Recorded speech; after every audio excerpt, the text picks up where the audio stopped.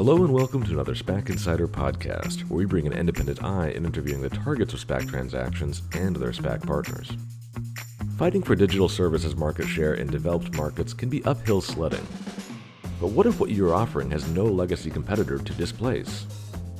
I'm Nick Clayton, and this week my colleague Melina Haddad and I speak with Greg Moran, co-founder and CEO of Zoomcar. Zoomcar runs a ride-sharing marketplace in India, where traditional short-term rental options are rare. It announced a $456 million combination with Innovative International Corporation in October. Greg explains how Zoomcar has quickly built a strong position in the market without heavy marketing spend and while maintaining a 40% take rate on rides rented through its platform. He also lays out which markets Zoomcar is zooming to next and how it will use the proceeds of its SPAC deal to get there. Take a listen.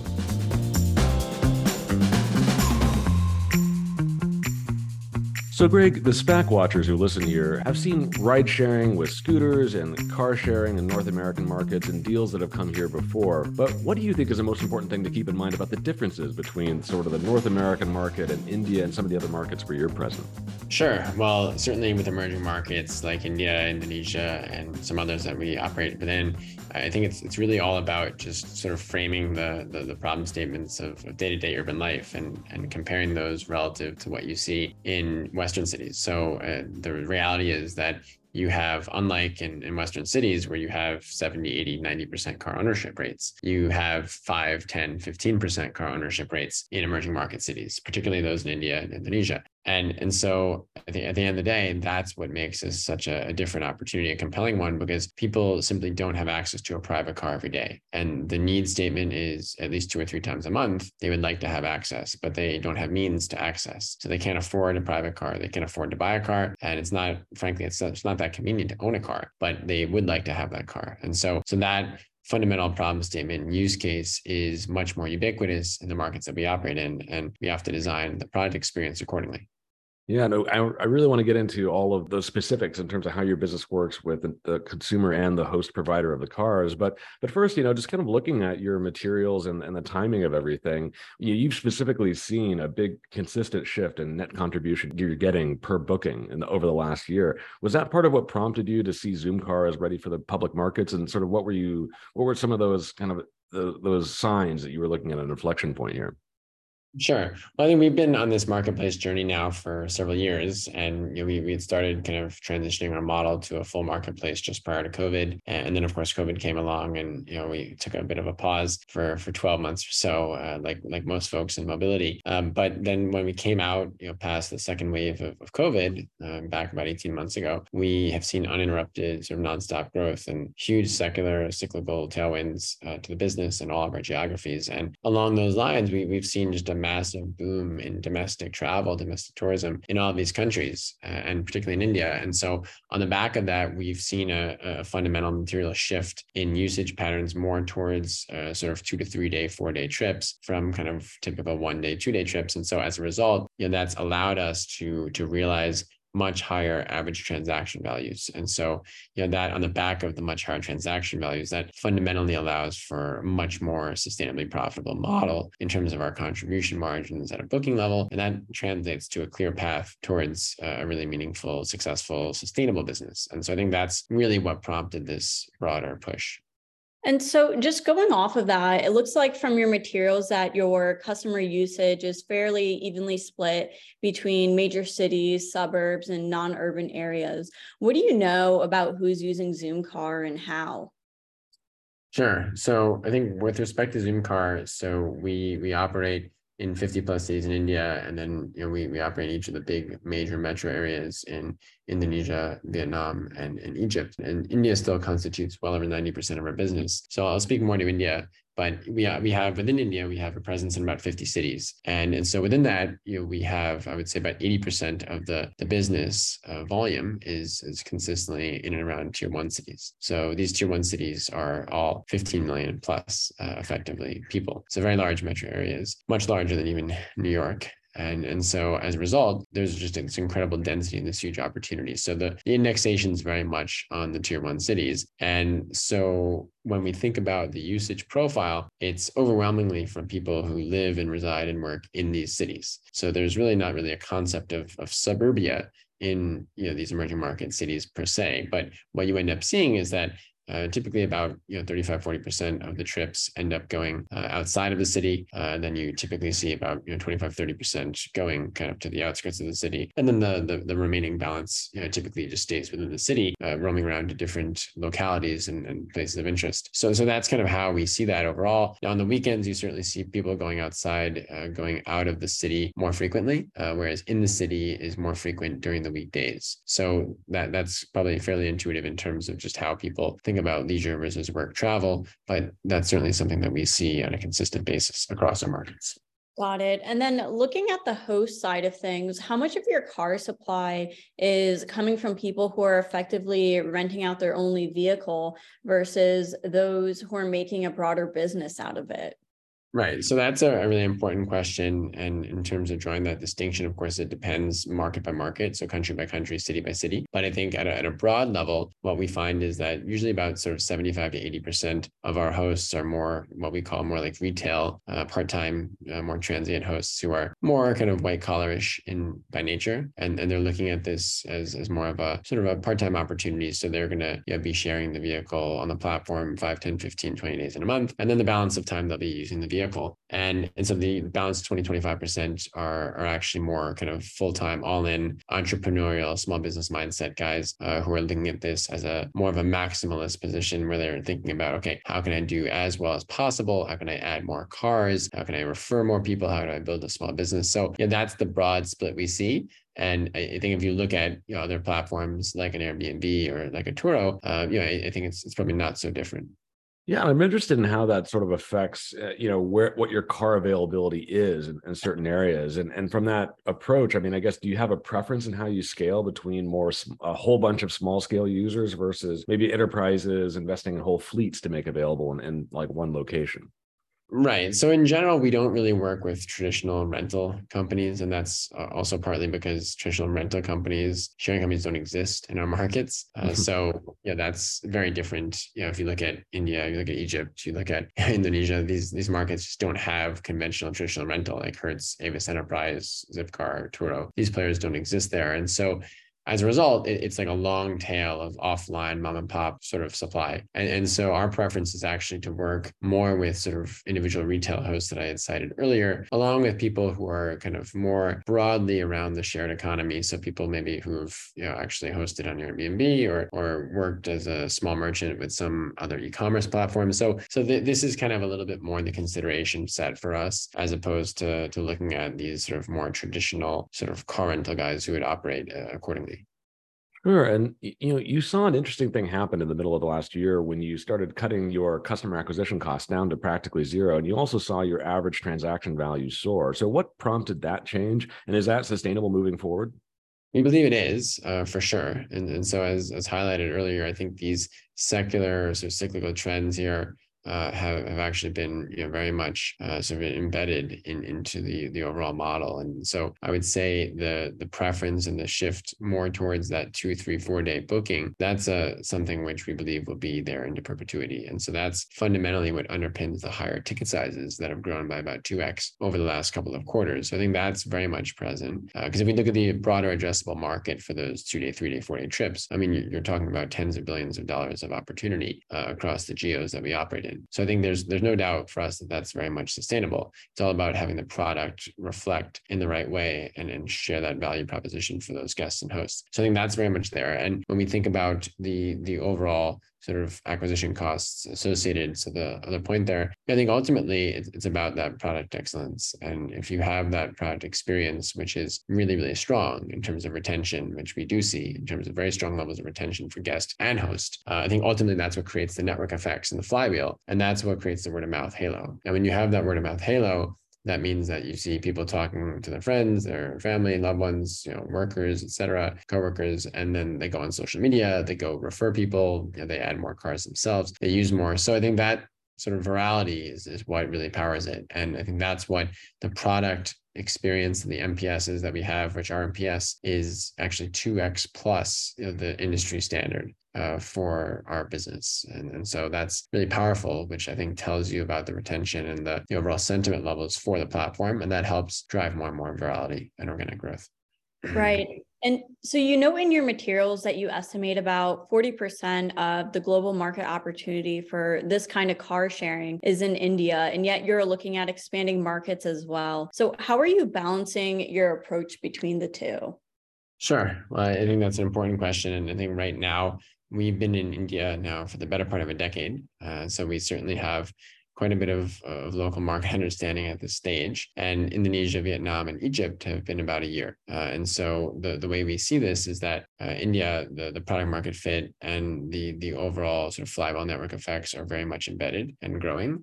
Of course, there's a lot of wood to chop. There's a lot of work to do still in India as we scale. And we believe we can scale still many folds over the next couple of quarters. But I think the opportunity now for us as we become really a global platform is very much kind of like many other marketplaces, global marketplaces have faced before us, which is making sure that we're able to start hitting some baseline viability of density, of scale in these other markets and start to build the same sort of flywheel network effects. And so I think ultimately we will be starting to allocate more and more capital, as I mentioned, probably towards the back half of the year into next year in terms of investment into these new geographies. And right now your split with vehicle providers is 60-40, with Zoomcar taking 40%. Do you think you'll be able to maintain that across new markets? And do you see that changing with increased competition?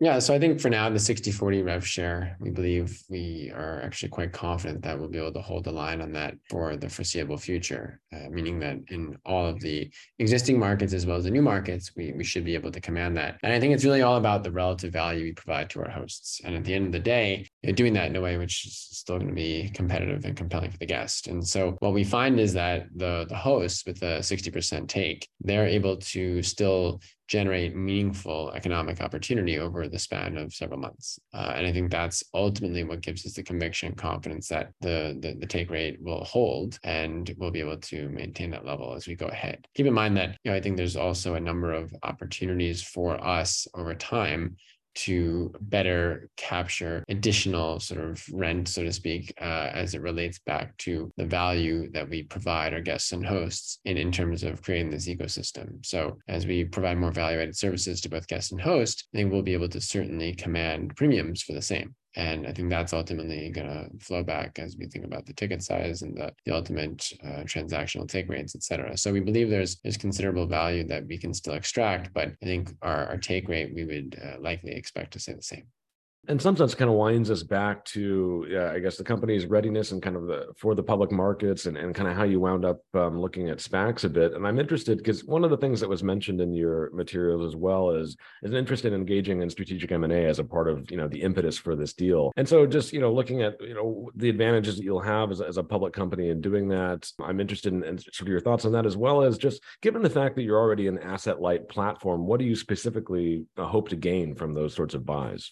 Sure. So just going back to the SPAC for a moment. So I think what's interesting for us, we might be a little different in this vein, but frankly, candidly, we were never looking to go public, whether it was an IPO, whether it was a SPAC. That was never really on the radar for us last year, but it was something where we were introduced by an investor to Moran and Moran, the sponsors of Innovative, and things just really clicked. And we always viewed the team at Innovative as much more of like a long-term fundamental investor and very different from what we had seen in just other third-party interactions with other SPAC sponsors or other folks out there. We were never running a formal process or anything like that. So I think it was very organic. And I think usually the best relationships are very organic. And I think the alignment, the meeting of the minds that we have with the team at Innovative, it certainly helps that both of the sponsors there come from India, born, raised, and grew up and operated in India, and understand the differences. And of course, they're in the States now, but they really get emerging markets. And I think they're fundamental, medium-term, long-term guys who understand the value opportunity and the TAM, the addressable market for India in particular, as well as Southeast Asia and beyond. So I think that was really the reason for us to go down the path here with these folks. And we thought there was a great union that we could build and really something very compelling together. So that was the point on the SPAC side. I'm happy to articulate more points there though.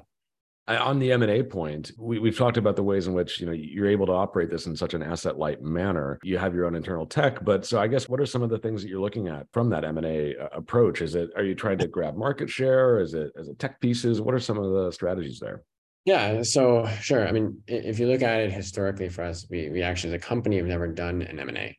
So just to be transparent on that front, it's not something that has been necessarily in our DNA. Of course, we consistently look at opportunities as they come up, but I think for now we are in the immediate term, we're laser focused on building out our product, really continuing to refine that, grow that, scale that, so that we can meaningfully grow supply across all of our markets this year, so that we can hit our broader volume numbers and hit our broader profitability goals. And I think as the next couple of quarters unfold, we'll start to gradually look outside and see, are there opportunities to organically do something, particularly in terms of new market entry? So as we think about Africa, we think about Latin America, the broader MENA region. So some of these markets out there that we're not in today, where there are already players present, and potentially also where there are potentially other technology companies that are doing sort of specialized work that is relevant to our platform. I think those are the kind of opportunities that might be interesting. So, but I think for, unlike some other players maybe that are out there on the SPAC side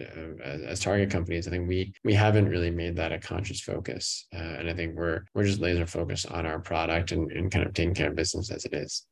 Sure. And just looking at the public markets, I guess in general, we've seen a lot of, well, not a lot, but we've seen some other SPAC deals in this space with companies with somewhat similar business models. We spoke to Get Around last year at some point, and just given some of the macro conditions that are present in the market right now, I mean, some of those companies have had a bit of a tough time, but I think obviously investors are focused on certain metrics and just I guess seeing how some peer companies have done once they've gotten to the public markets. What do you think differentiates the Zoomcar, and what are some of the big metrics to really focus on that makes Zoomcar sort of different once you're there? Yeah, I think for one, we are 100% asset light, 100% marketplace, so no liabilities in the balance sheet. You're very, very clean that way. And it's something which allows us for rapid supply scale without really any meaningful capital. So I think that really helps fundamentally. And if you look at our take rate, I think the embedded economics of the business model itself certainly provide a big advantage. That's one. Now, two, I think if you look at the market dynamics, so we have, as kind of highlighted, we have about 95% market share of the organized markets within car rental, car sharing in all 4 countries that we operate.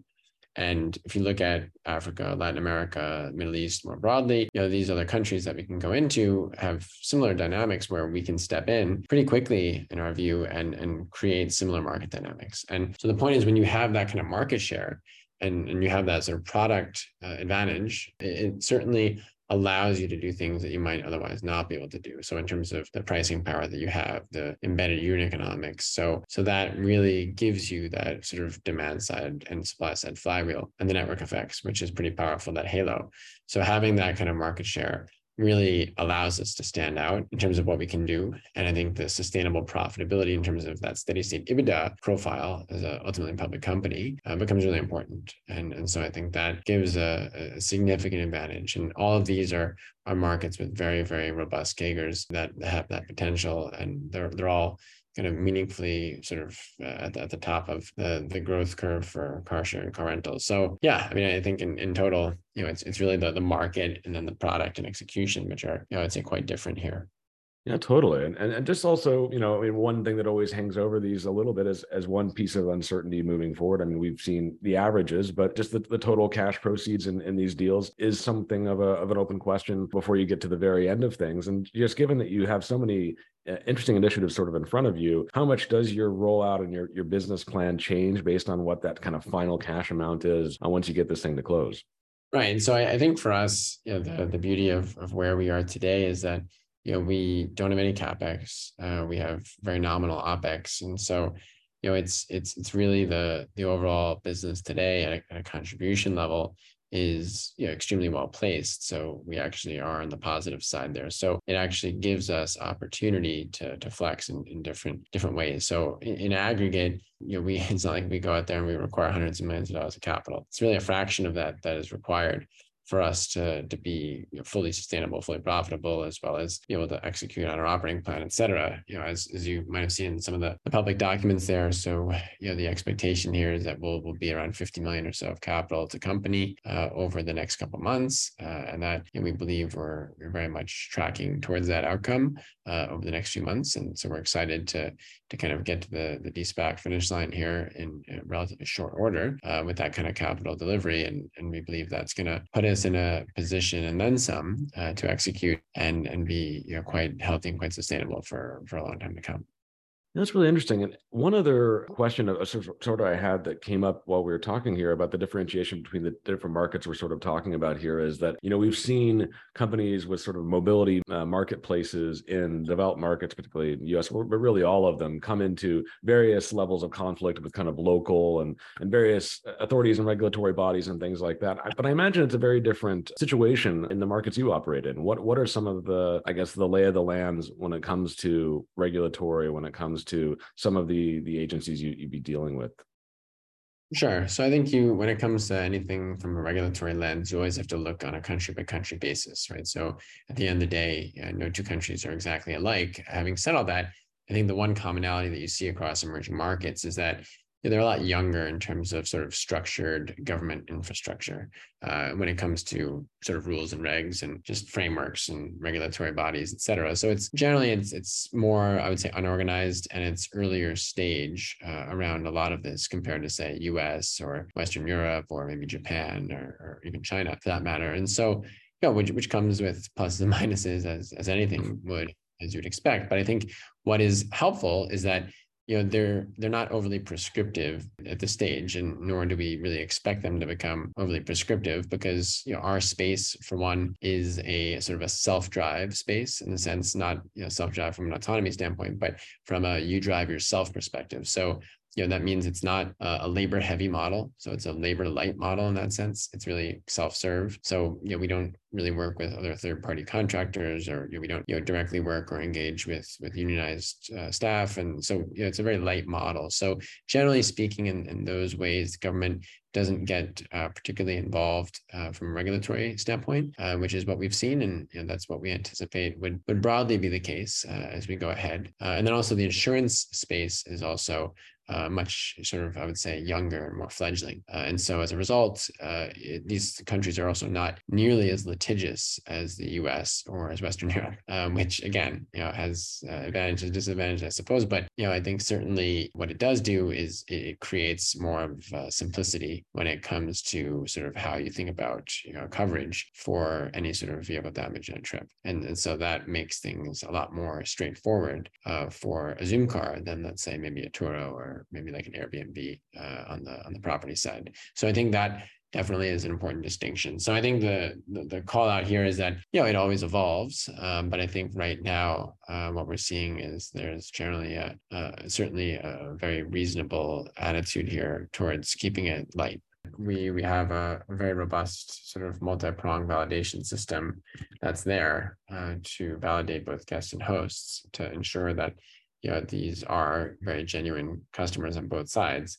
And the two-way rating and review system that we have, which we very much vet thoroughly through our own data science engines, is actually also very helpful because it provides transparency and it allows visibility then for the guest and the host to better discern quality.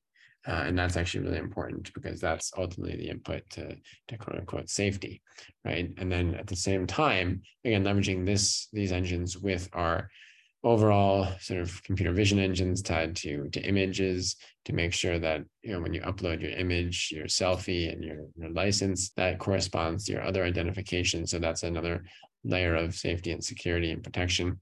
And at the same time, the ability to have sort of automated GPS-based alerts and the ability to remotely disable engines if there's any sort of driver malfeasance actually is another major, I would say, safety feature for the host.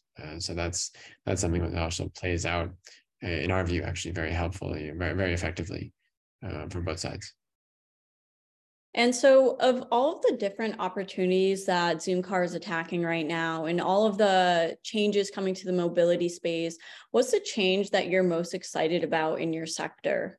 I would say the transformation to electric vehicles, certainly, because I mean, certainly autonomous would be there over the next several further, maybe 10 years, 15 years. But I think electric is, of course, here and now, and certainly here and now in the US, Europe, and China. But it's starting to become here and now in the emerging markets as well. So over the next 2 or 3 years, you'll see the emerging markets really catch up in a more meaningful way to the Western markets on the EV side. And the reason why EVs are so powerful for a platform like ours is that they're incredibly low cost to operate. Right. And so for a host, for them, once that, CapEx is there, I mean, once the vehicle is shared on the platform, they can effectively fulfill for next to nothing. And then they can charge and command a premium because there's just a lot of demand. A lot of people want to drive an EV because there's just a much better driving experience, irrespective of who's the manufacturer. So I think that the fact that you have all this sort of inelasticity on the demand side, and then you have a low OpEx on the host side, it's really compelling for the host, right? Because they're in the hand, earning opportunities much higher. And of course, there's the positive flywheel from an environmental ESG standpoint, which is certainly compelling as well,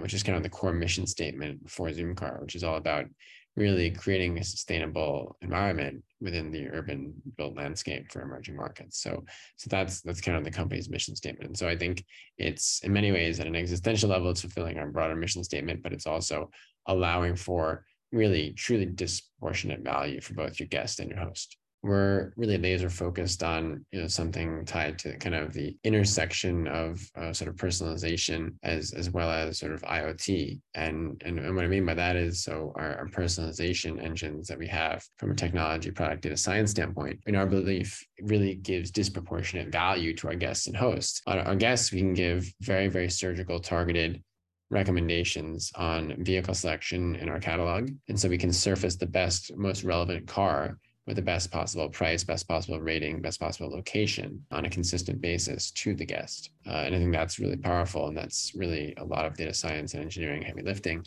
which is not so easy to do. And we have tens of thousands of vehicles that help, of course, but it's the back end algo, which providing that. And then on the host side, we have the ability to provide sort of significant analytics and meaningful insighting for them so that they can maximize their business opportunities as well in terms of how they represent themselves, how they price themselves, how they describe themselves, place themselves, photograph themselves. So all of that to make the vehicles as compelling as possible. And I think that's, again, driven by data science, personalization engines, recommendation engines. And I think that's really important. At the same time, we do meaningful work on the IoT side to have a seamless one-touch keyless entry. So you just tap your phone on the app and you can remotely unlock the vehicle in a seamless, frictionless way. So as a guest, you don't have to interact at all with the host. It's all async. So it's all asynchronous and very, very seamless that way without any friction. And there's also an ability to message the host for anything during the trip. So all of that is connected into a, we believe, a very seamless flow for both our guests and hosts. So those investments in sort of hardware plus software and so that broader middleware layer, we believe has created some additional value proposition for us as a platform, as a service.